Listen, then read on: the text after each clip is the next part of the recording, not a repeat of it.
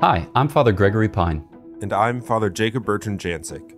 And you're listening to the Catholic Classics podcast, where we seek to grow our interior lives by learning from the Church's greatest saints and teachers.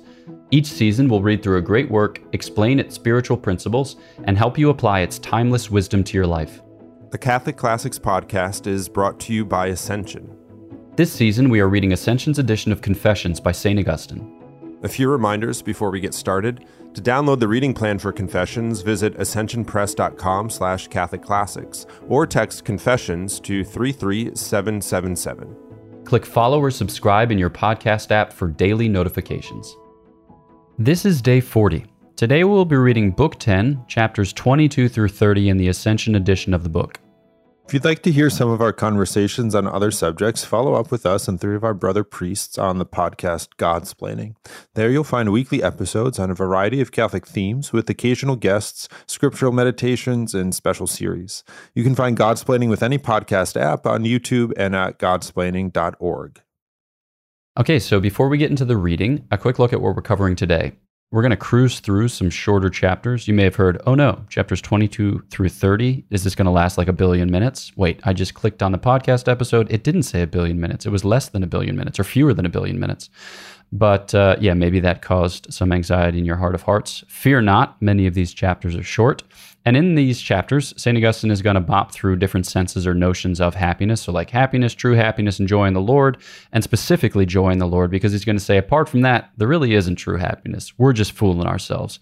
And along the way, he's just going to despair of a certain earthly happiness, of, perfect contentment or perfect delight in the material goods of this world. And then he's going to transition then into what we have called in our introducing of Book 10, a kind of general examination or a general confession.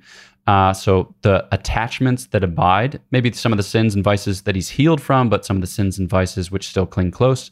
So he'll make that revision in this episode and then in the next. So we're going to accompany him through it. Let's go ahead and get started. In the name of the Father, and of the Son, and of the Holy Spirit. Amen. Breathe in me, O Holy Spirit, that my thoughts may all be holy. Act in me, O Holy Spirit, that my work too may be holy. Draw my heart, O Holy Spirit, that I love but what is holy. Strengthen me, O Holy Spirit, to defend all that is holy. Guard me then, O Holy Spirit, that I always may be holy. Amen. In the name of the Father, and of the Son, and of the Holy Spirit. Amen. Chapter 22. Far be it, Lord, far be it from the heart of your servant who here confesses unto you, far be it that whatever that joy might be, I should therefore think myself to be happy. For there is a joy which is not given to the ungodly, but to those who love you for your own sake, you yourself being their very joy. And this is the happy life, to rejoice toward you, in you, and because of you. This is it, and there is no other. For those who think that there is another happy life, pursue some other joy and not a true one.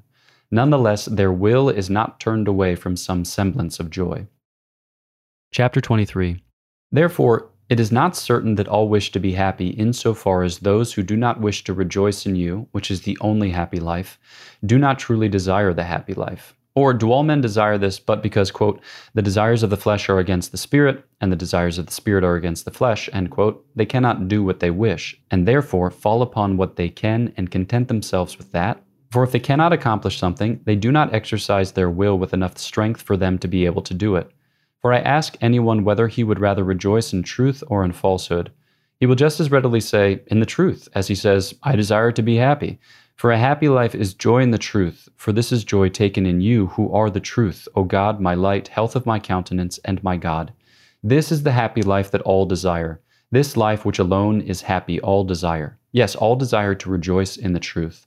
I have met many who would deceive, but nobody who wishes to be deceived. Where then did they know this happy life, if not where they also knew the truth? For they love it too, since they wish not to be deceived. And when they love a happy life, which is none other than rejoicing in the truth, then also they love the truth, which they would not love if there were not some notice of it in their memory. Why then do they not rejoice in it? Why are they not happy?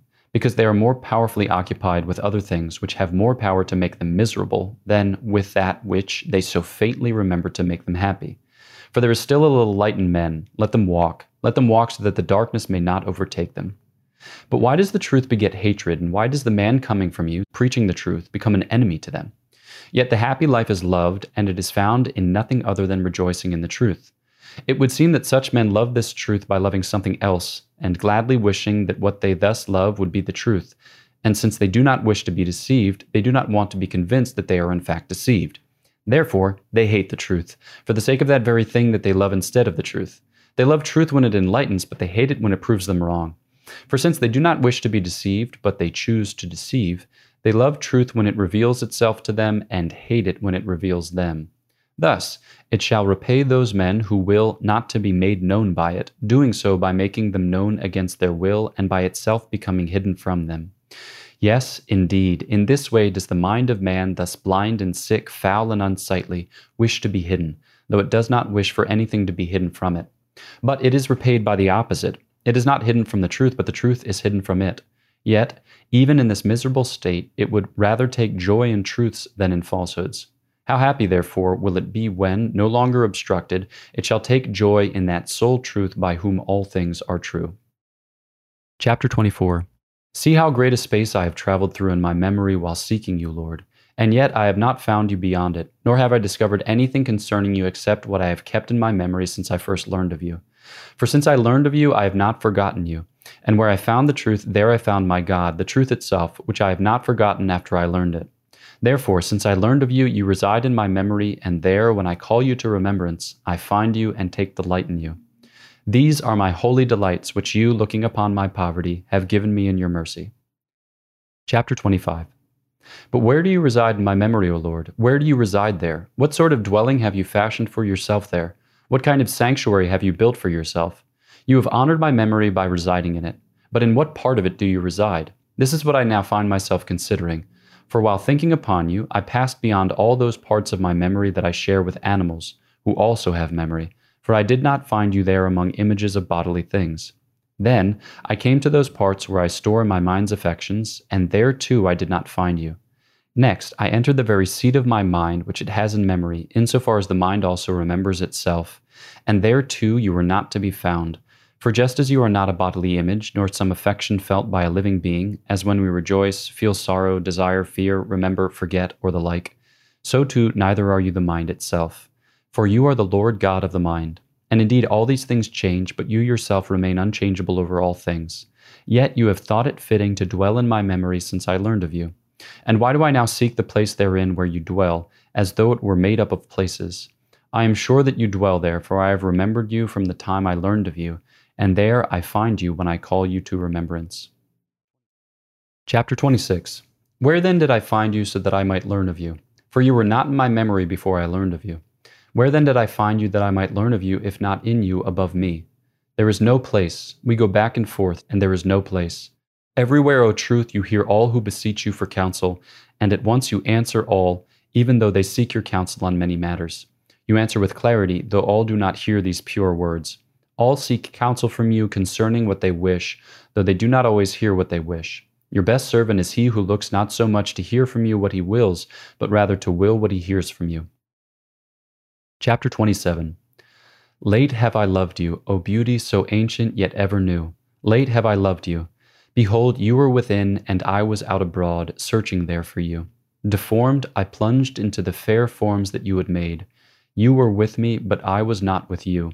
I was held back far from you by things which would not themselves be if they were not in you. You called, you shouted, and you burst open my deafness. You flashed, you shone in radiance, and you drove away my blindness. You breathed forth your fragrance, and I drew my breath and sighed for you. I tasted, and now I hunger and thirst. You touched me, and I burned for your peace. Chapter 28. When I come to cling to you with my whole self, I shall feel no sorrow or labor, and I shall then be fully alive, wholly filled with you. But now, since you lift up him whom you fill, I am a burden to myself because I am not filled with you.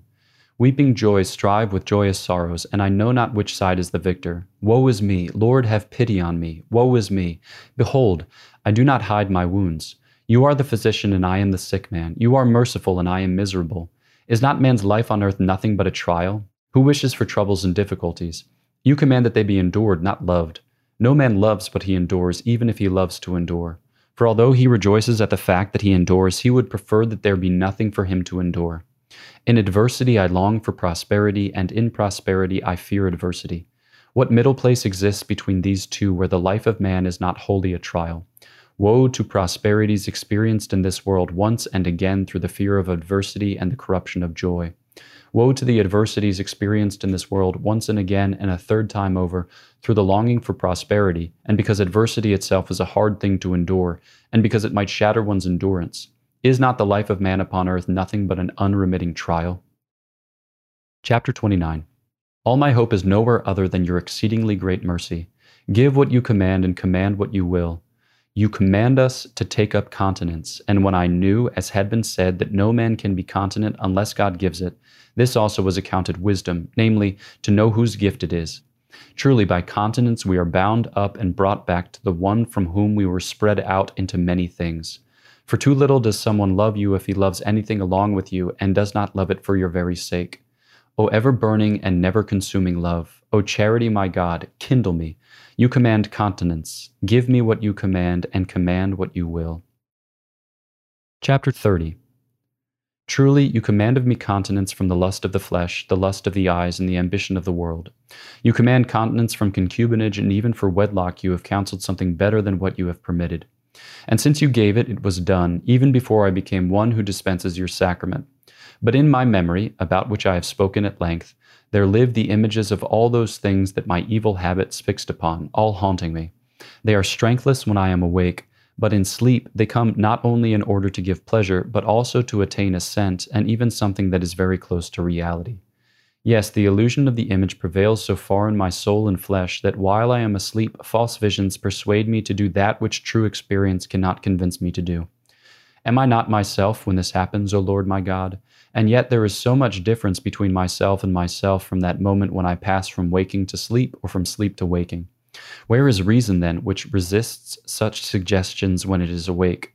And should the things themselves press upon it, it remains unshaken. Does it close when the eyes close? Is it lulled to sleep along with our bodily senses? And how is it that even in sleep we often resist, mindful of our intentions, and abiding most chastely in them, yield no assent to such enticements? Yet there is so much difference between them that when the opposite takes place, when we awake, we return to peace of conscience. And this very difference reveals that we did not do this deed for which we feel sorrow as though it had been done within us in some way. Are you not mighty, God Almighty, able to heal all of my soul's diseases, and by your more abundant grace to extinguish even my soul's impure movements in sleep? You will increase your gifts, Lord, more and more within me, so that my soul may follow me to you, disentangled from the underbrush of concupiscence, so that it may no longer rebel against itself, and even in dreams not only resist committing, at the suggestion of those sense images, those debasing corruptions, even to the point of emitting fleshly pollution, but even refuse to consent to them at all.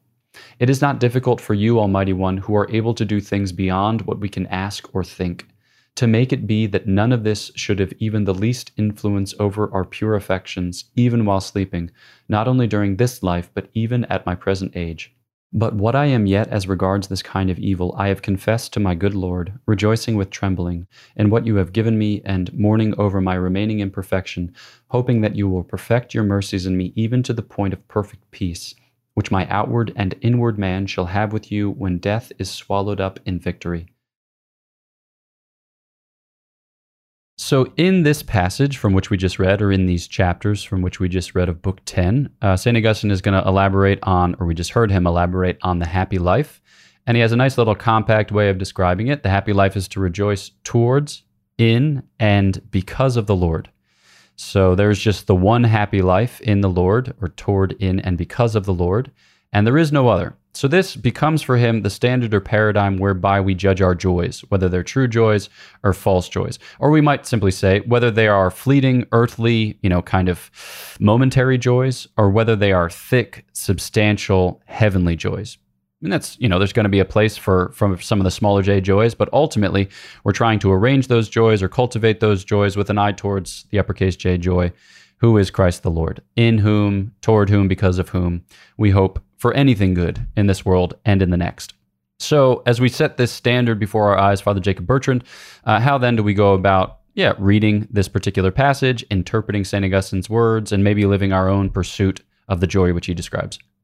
Yeah, there's yesterday's episode and today's, we're talking about happiness and this pursuit of joy, but that there's this common desire written into who we are, into our nature, to be happy, to have joy. And if we look at human action, we look at St. Augustine's life throughout the years, we see this pursuit alive and well, even when he's sinning. It's not that he's doing good in sinning, but that he's trying to be happy in sort of the wrong ways, we could say.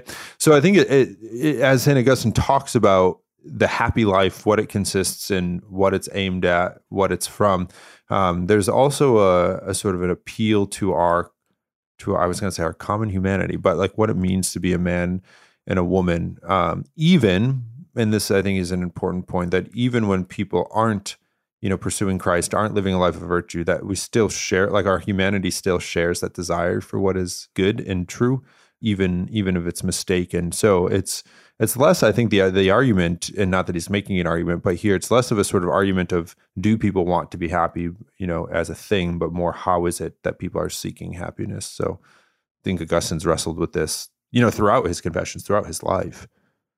Yeah. And it's fascinating too. He will go through different ways in which we lie to ourselves or deceive ourselves. But at the end of the day, he says you can't really obscure this fact wholly and entirely. One of the observations that we heard him just make is everyone desires the truth, even if he doesn't tell the truth. Because while we might desire to deceive someone, especially if it's profitable for us, we don't ever desire to be deceived. Right? People just don't desire to be deceived. They want to know the truth. It might be initially pleasant to be told, yeah, you look great in that dress. But you want to actually know whether or not you look good in that dress, because you asked the question for a reason, not just for an underlying affirmation. So he'll talk about rejoicing in truth. As he talks about joy, he's going to get into the kind of human experience of cultivating that joy, and he says it's got to be in the truth. And this for him is a kind of paradigmatic expression of what it means to be happy in this life and towards the next.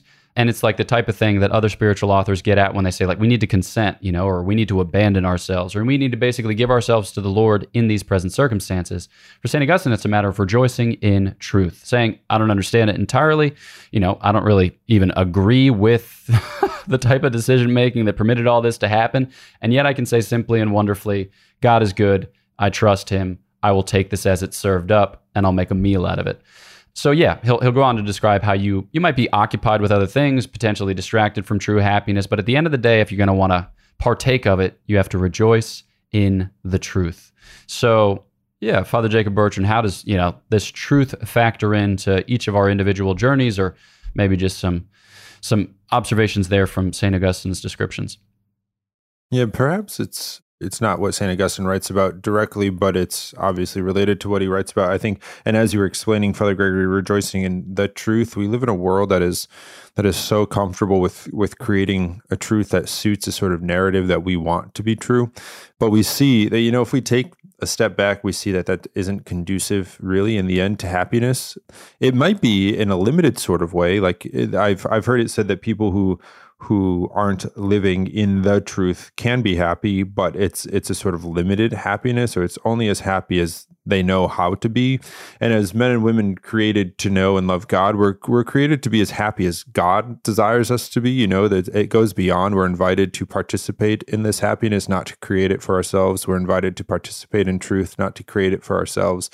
So there's a sort of reckoning in conversion with this reality that, like, I'm not the arbiter and the definer of what is going to satisfy me, but I am called to live in what is going to satisfy me. You kind of have to, resign yourself a bit, not in a way to be a doormat of somebody else's designs, but in a way to be freed from like the limited understanding of and living that we have. And I think we see this alive and well in St. Augustine in his life. He's kind of tries to hold on to all these different things that he thinks are going to make him happy, but in the end, they just fail him over and over again. The life of lust and promiscuity, the life of the Manichaeans, whatever it might be, the list can go on. The life of an orator and a teacher, they just like don't satisfy, because he's trying to set the parameters. So it's kind of a relinquishing here for St. Augustine, which it's beautiful kind of just to see it let go, and also beautiful and to try to do it in our own lives there, reflect on how that's happened in our own lives. Yeah, and he has some cool further thoughts apropos of what that looks like. And I think a good kind of phrase to have in mind is that we need to love the truth more than we love ourselves. Because oftentimes it's through a certain selfishness or pride or vanity that we fall prey to these temptations. So he'll describe how, some people, they love the truth when it enlightens them, but they hate it when it proves them wrong. Because ultimately, what's the standard for them? It's themselves. And you see some people approach the faith this way. They like the faith when it agrees with them, but they don't like the faith when it doesn't. And then they want to change it because effectively they just want the world to reflect their own, interior states, which is a kind of crazed egotism. But at a certain level, we all suffered from such crazed egotism. And what it takes for us to be broken of that is conversion. And so St. Augustine will describe how, he's going to arrive at God. He's going to pass beyond memory. He's going to repose in the truth itself. But how ultimately does this come about? And it's just by God's interposition. It's by God's choice. It's by God's condescension. It's by God's entry into our life. And so it's at this point where he kind of arrives at the summit of his meditations and he pronounces this most beautiful prayer. Late have I loved you, a beauty so ancient, yet ever new. And it's just shot through with this repentance, this lamentation of the fact that he has preferred himself for so long to the truth. And as a result of which, he has effectively rejected the truth. But still, God comes, you called and you shouted and you burst open my deafness, because we need to be healed of our deafness if we're going to learn to speak, because faith comes through what is heard and then is subsequently interiorized in belief and vocalized in profession. And so, I just love this prayer, and I love the Matt Maher version of it as well. It's a great thing to shout at the top of your lungs, but it's a sweet, sweet testimony to God's pursuit of us and to this, I don't know if we want to call it violent, but the persistence of that love. So I don't know if you've had experiences which kind of capture this, or you've had other meditations which follow upon it. But your thoughts? Well, I'm not going to be vulnerable and open up my own life at this point in time. But no, seriously, you said something about violence. I don't know if we want to use the word violence. I think we do want to. I like the word. Well, this is going to sound terrible. Please don't make this a soundbite. But I like the idea of there's a sort of violence here, because there's a violence in casting out evil and casting out sin. God wages war in our lives and he dies for that, to cast us out. And this prayer too, it's a classic, right? It's not just I just found this. This is a prayer that is used in a lot of places. Matt Maher has a song there. I'm sure there are others. But sometimes we think of God as one who waits in quiet and speaks in quiet, and it's true. But God also, he flashes, he shines his radiance, he drives away my blindness, he shouts, he calls.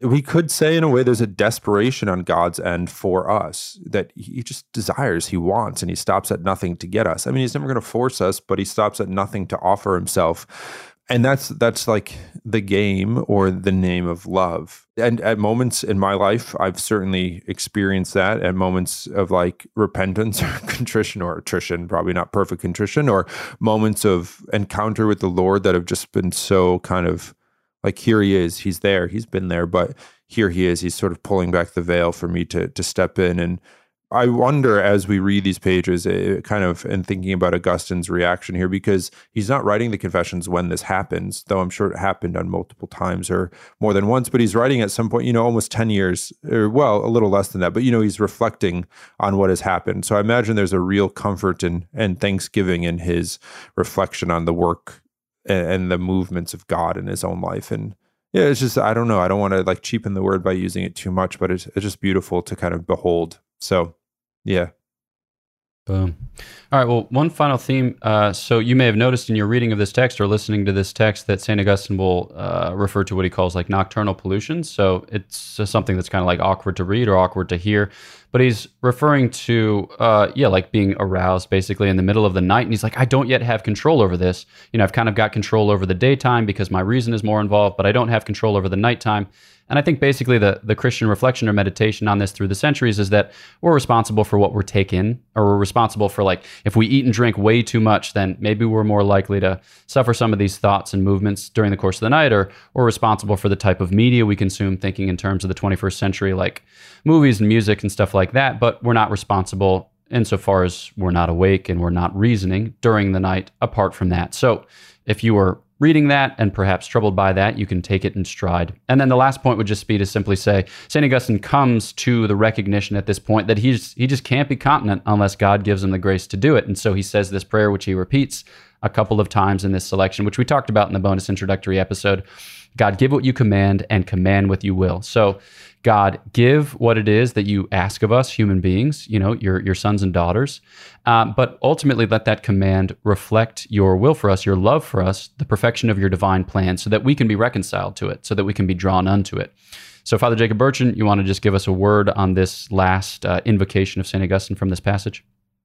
Yeah, I think we talked about it in our bonus episode a little bit, but I love reading it sort of backwards. It's give what you command and command what you will. Well, it's clear God has a will, a desire for us. He has a sort of, plan for us, and he commands in ways that we follow it, that we cooperate with it. But it's a great reminder that he gives us the means to do that. We have to pray for it. We have to ask for it. We have to put ourselves there, be present, all the rest. But God doesn't command or will us to do anything that he doesn't prepare us and give us the strength for. So, yeah, you read it forward, you read it backwards. It's not a palindrome kind of thing, but you know what I mean. So it's comforting to know yet again, that God is at work, that it's his plan, it's his will, it's his love for us that directs and guides. So we just have to ask, be there.